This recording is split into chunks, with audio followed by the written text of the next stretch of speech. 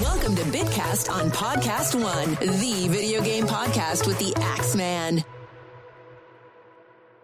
Welcome back to the show.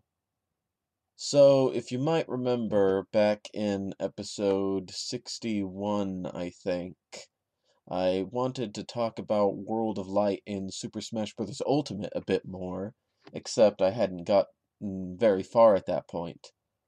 And now I have. I've actually beaten it a few weeks ago, but, there are other things I wanted to talk about on the show. But now, here we are. This will probably be the last time I really spend an episode on Smash Bros. Ultimate. I've been talking about it way too much, but here we are. For me, Adventure Mode has been one of the biggest draws of Super Smash Bros. Because I don't go for the online battles too often. I'll join friends for game nights, but most of the time I'm playing the game alone, especially now that my brother is kind of doing his own thing and my dad is also doing his own thing. I liked Subspace Emissary, which I talked about in Bit 25.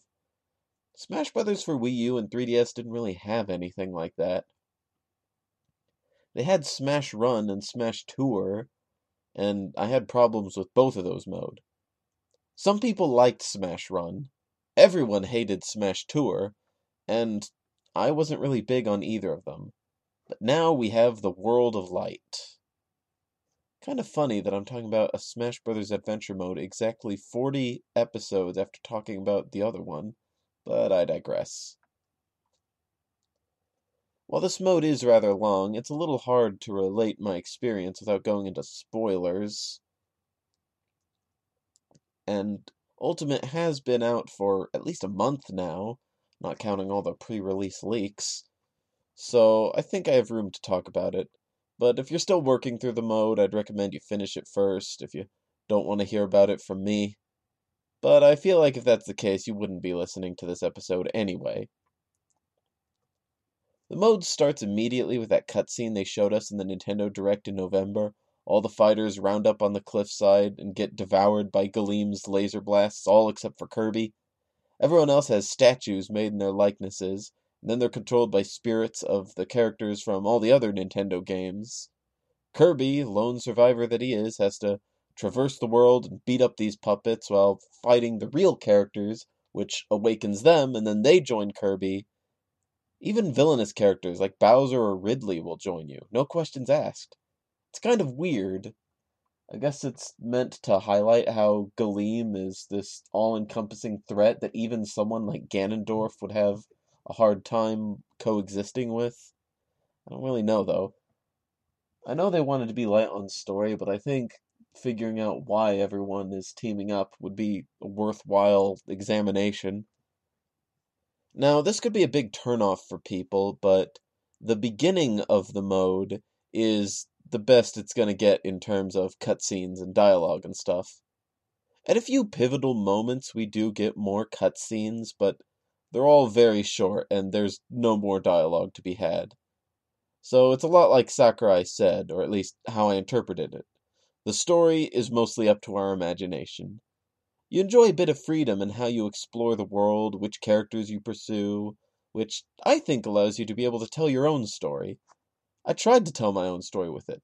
I always tried to have a reason for picking different characters in different levels, at least once more of them were unlocked. For example, during the fight with Giga Bowser, I felt like I just had to fight him with Mario. When I was able to unlock Ken, I felt like I needed to use Ryu for that fight. Sometimes I got a little more creative with it.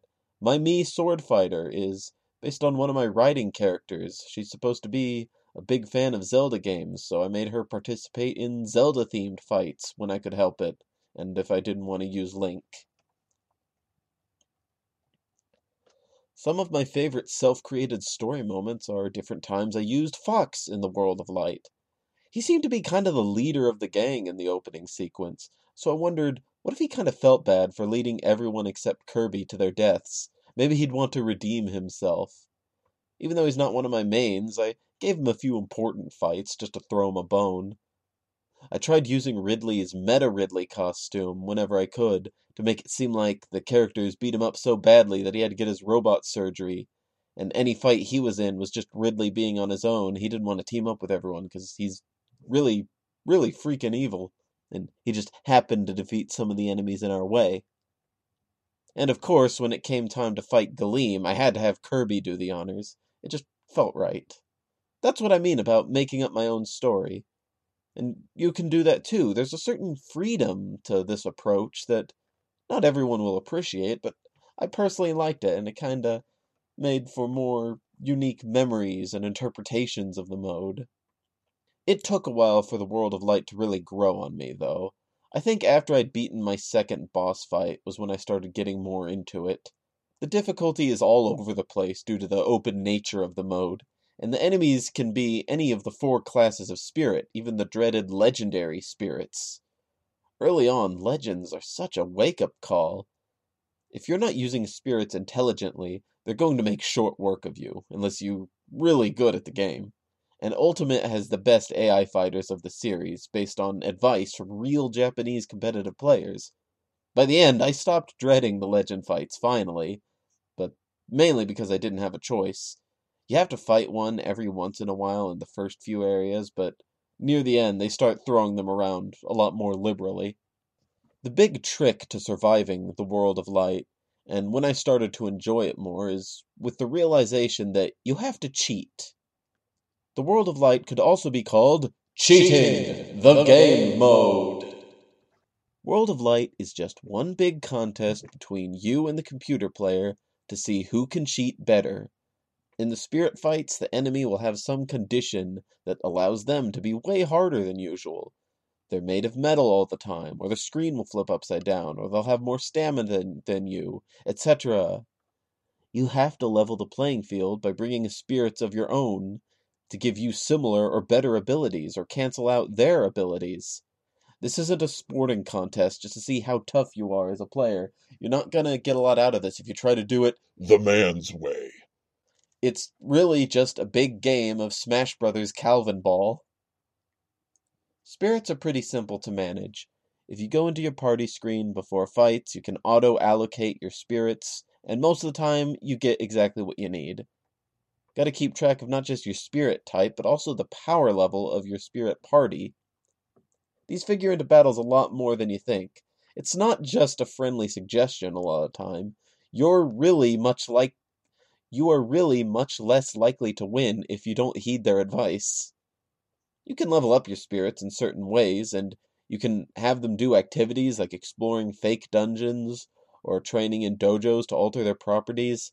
But other than Doc Lewis's gym, I didn't really do a lot of this. I'd rather focus on the fights themselves and not worry about tweaking my spirits. There are so many of them in the game anyway that I feel like trading their stats around isn't really worth my time. You also get a skill tree, so for an amount of points you can unlock passive abilities, and then you'll always be able to have them, even if you don't have a spirit equipped that would have given you the same thing. And I believe you can turn some of these off if you don't like them, but I never did that. I'm told that your approach to the skill tree will affect the ending, but I'm not sure how true that is. The mode is smartly mapped out, I think. While it's expansive and you can explore for a decent amount of time, some things are still blocked off until you beat certain enemies. There are even light puzzle elements in the dungeon sections.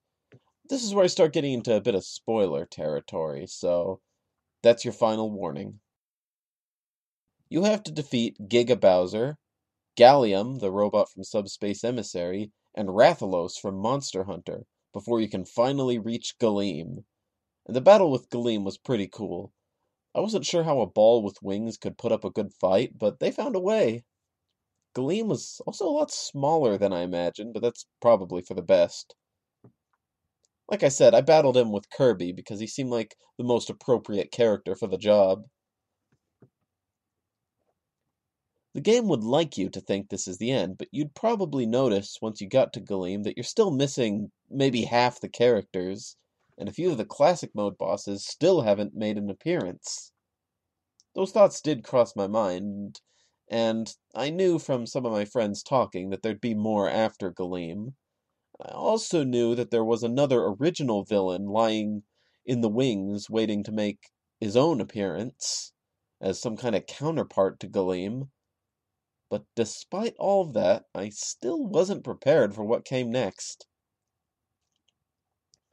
After beating Galeem, this counterpart finally shows up. It's some weird eyeball monster called Darkon, which is a really silly name. And instead of controlling all the master hands, he controls the crazy hands. And your entire team is sucked into a place called the Dark Realm. Now, just like before, you have to fight 3 more bosses before reaching Darkon. This is the second half of the mode, but I feel like it went by a lot faster.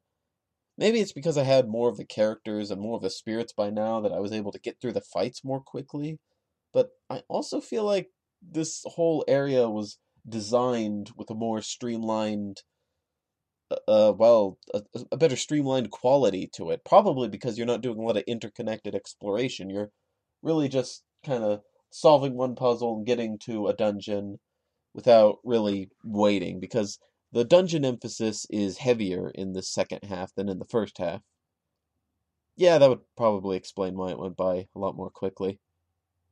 So in the Dark Realm, we rescue all the rest of the characters and we defeat the last 3 bosses, Dracula, Ganon, and surprisingly enough, Marx from Kirby Superstar.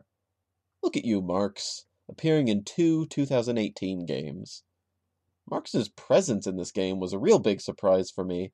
He was the only boss that I didn't know about before going in, so seeing him the first time in one of the classic modes, I was like, wait, what? Marx? He's here? But, yeah, we clear out the Dark Realm and we take on Darkon ourselves. Then suddenly Galeem comes back and the two start fighting each other. Now we're in the final battle.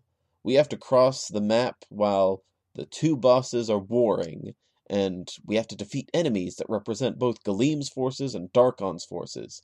The background will change based on which side is winning. There's not a time limit or anything, but if you make it to the end and one side is winning, then you only fight the losing monster as the final boss. And then the winning monster ends up destroying the world. Oops. What you really need to do is make sure both sides are balanced. Then you fight both of them at the same time. The way I was told to do it is that you're not really supposed to focus on balance right away.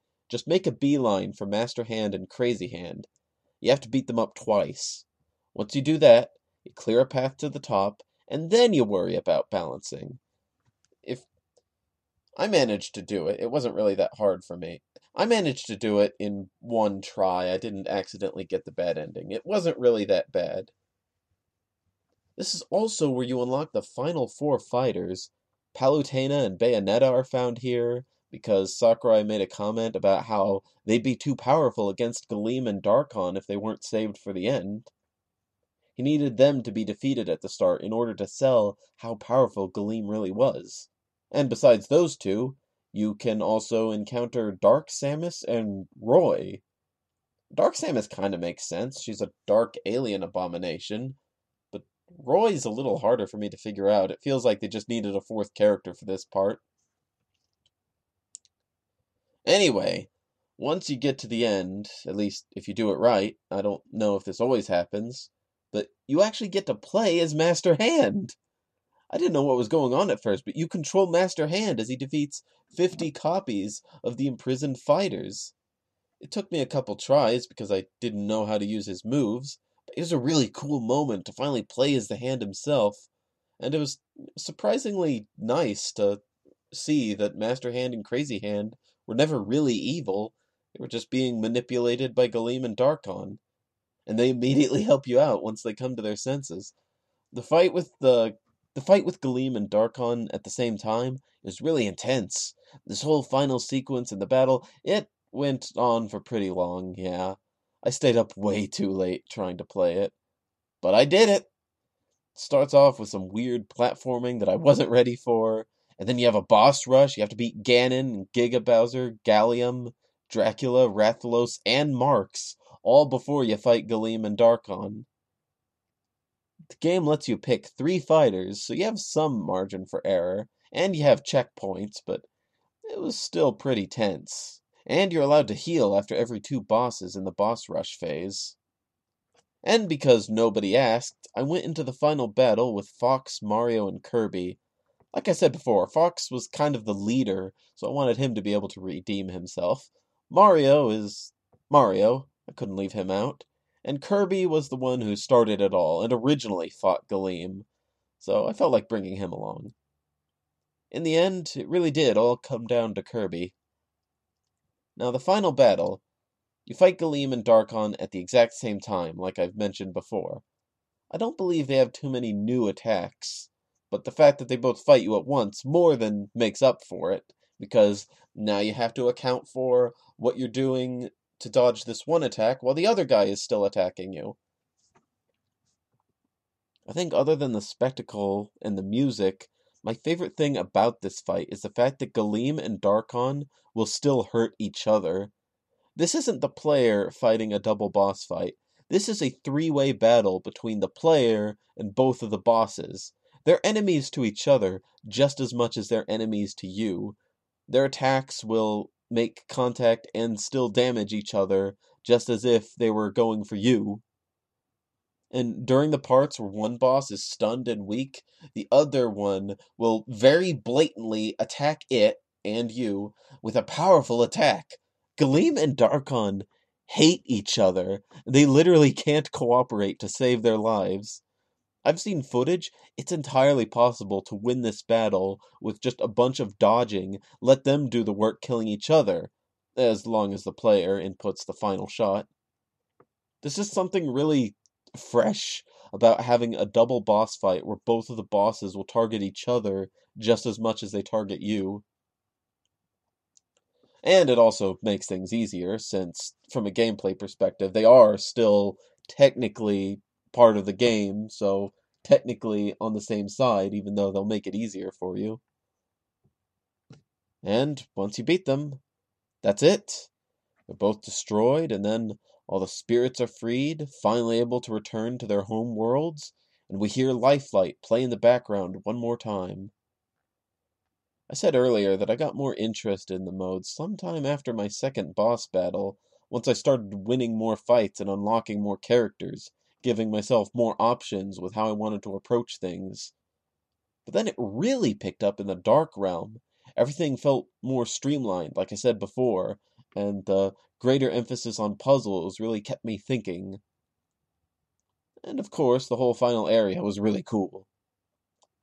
Of course, the mode's not perfect. I can name a few gripes I have with it. I like the version of the story that I came up with, but I do wish we had more cinematics. The light half of the world had cool interconnectivity, but I think it could have been better streamlined like the dark half was. You can't refight any of the battles, which makes sense for the spirits, but I like to fight the bosses again, besides just the final battle. They reuse certain characters for spirit fights more than necessary. I know I'm biased against Isabelle, but does she have to be every little sister from Fire Emblem? A few of the blockades are really picky about which spirits can counteract them, but that seems needlessly picky to me. While I like being creative with the character choice and the satisfaction of earning my favorites, I'm still not a big fan of how some of my most favorites were sealed off until the second half of the mode. You fight Crazy Hand way too many times in the second half of the story, and it feels kind of pointless, especially since you fight Master Hand fewer times than that. The final area and the final boss, while awesome, still tend to drag out a little bit. The fact that this mode is centered on being able to out-cheat your opponents kind of makes it feel like one big gimmick rather than a fair fight, which works for me sometimes, but sometimes I would also like to just play a straight match. Well, these are all valid complaints. I like to think that I can still look back fondly on the World of Light. Again, it's not for everyone, and it did take a while before I could really appreciate it. But I do now. It might be a while before I'm willing to give it a second visit, but it's still better than what I said the first time, how I'd never replay it. And now, a quick lightning round where I name some various favorite new and ported songs, other than Gangplank Galleon and Snake Eater.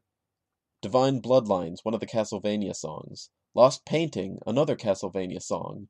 Hail from the Past, yet another Castlevania song. The F-Zero medley. Ryu's stage theme from Smash Bros. For Wii U and 3DS. Vega's stage theme from the Street Fighter series. Any version of Guile's theme from the Street Fighter series. The battle theme from Xenoblade 2, which got me interested in playing the game itself. Crocodile Cacophony from the Donkey Kong Country games. Sunset Heights from Sonic Forces.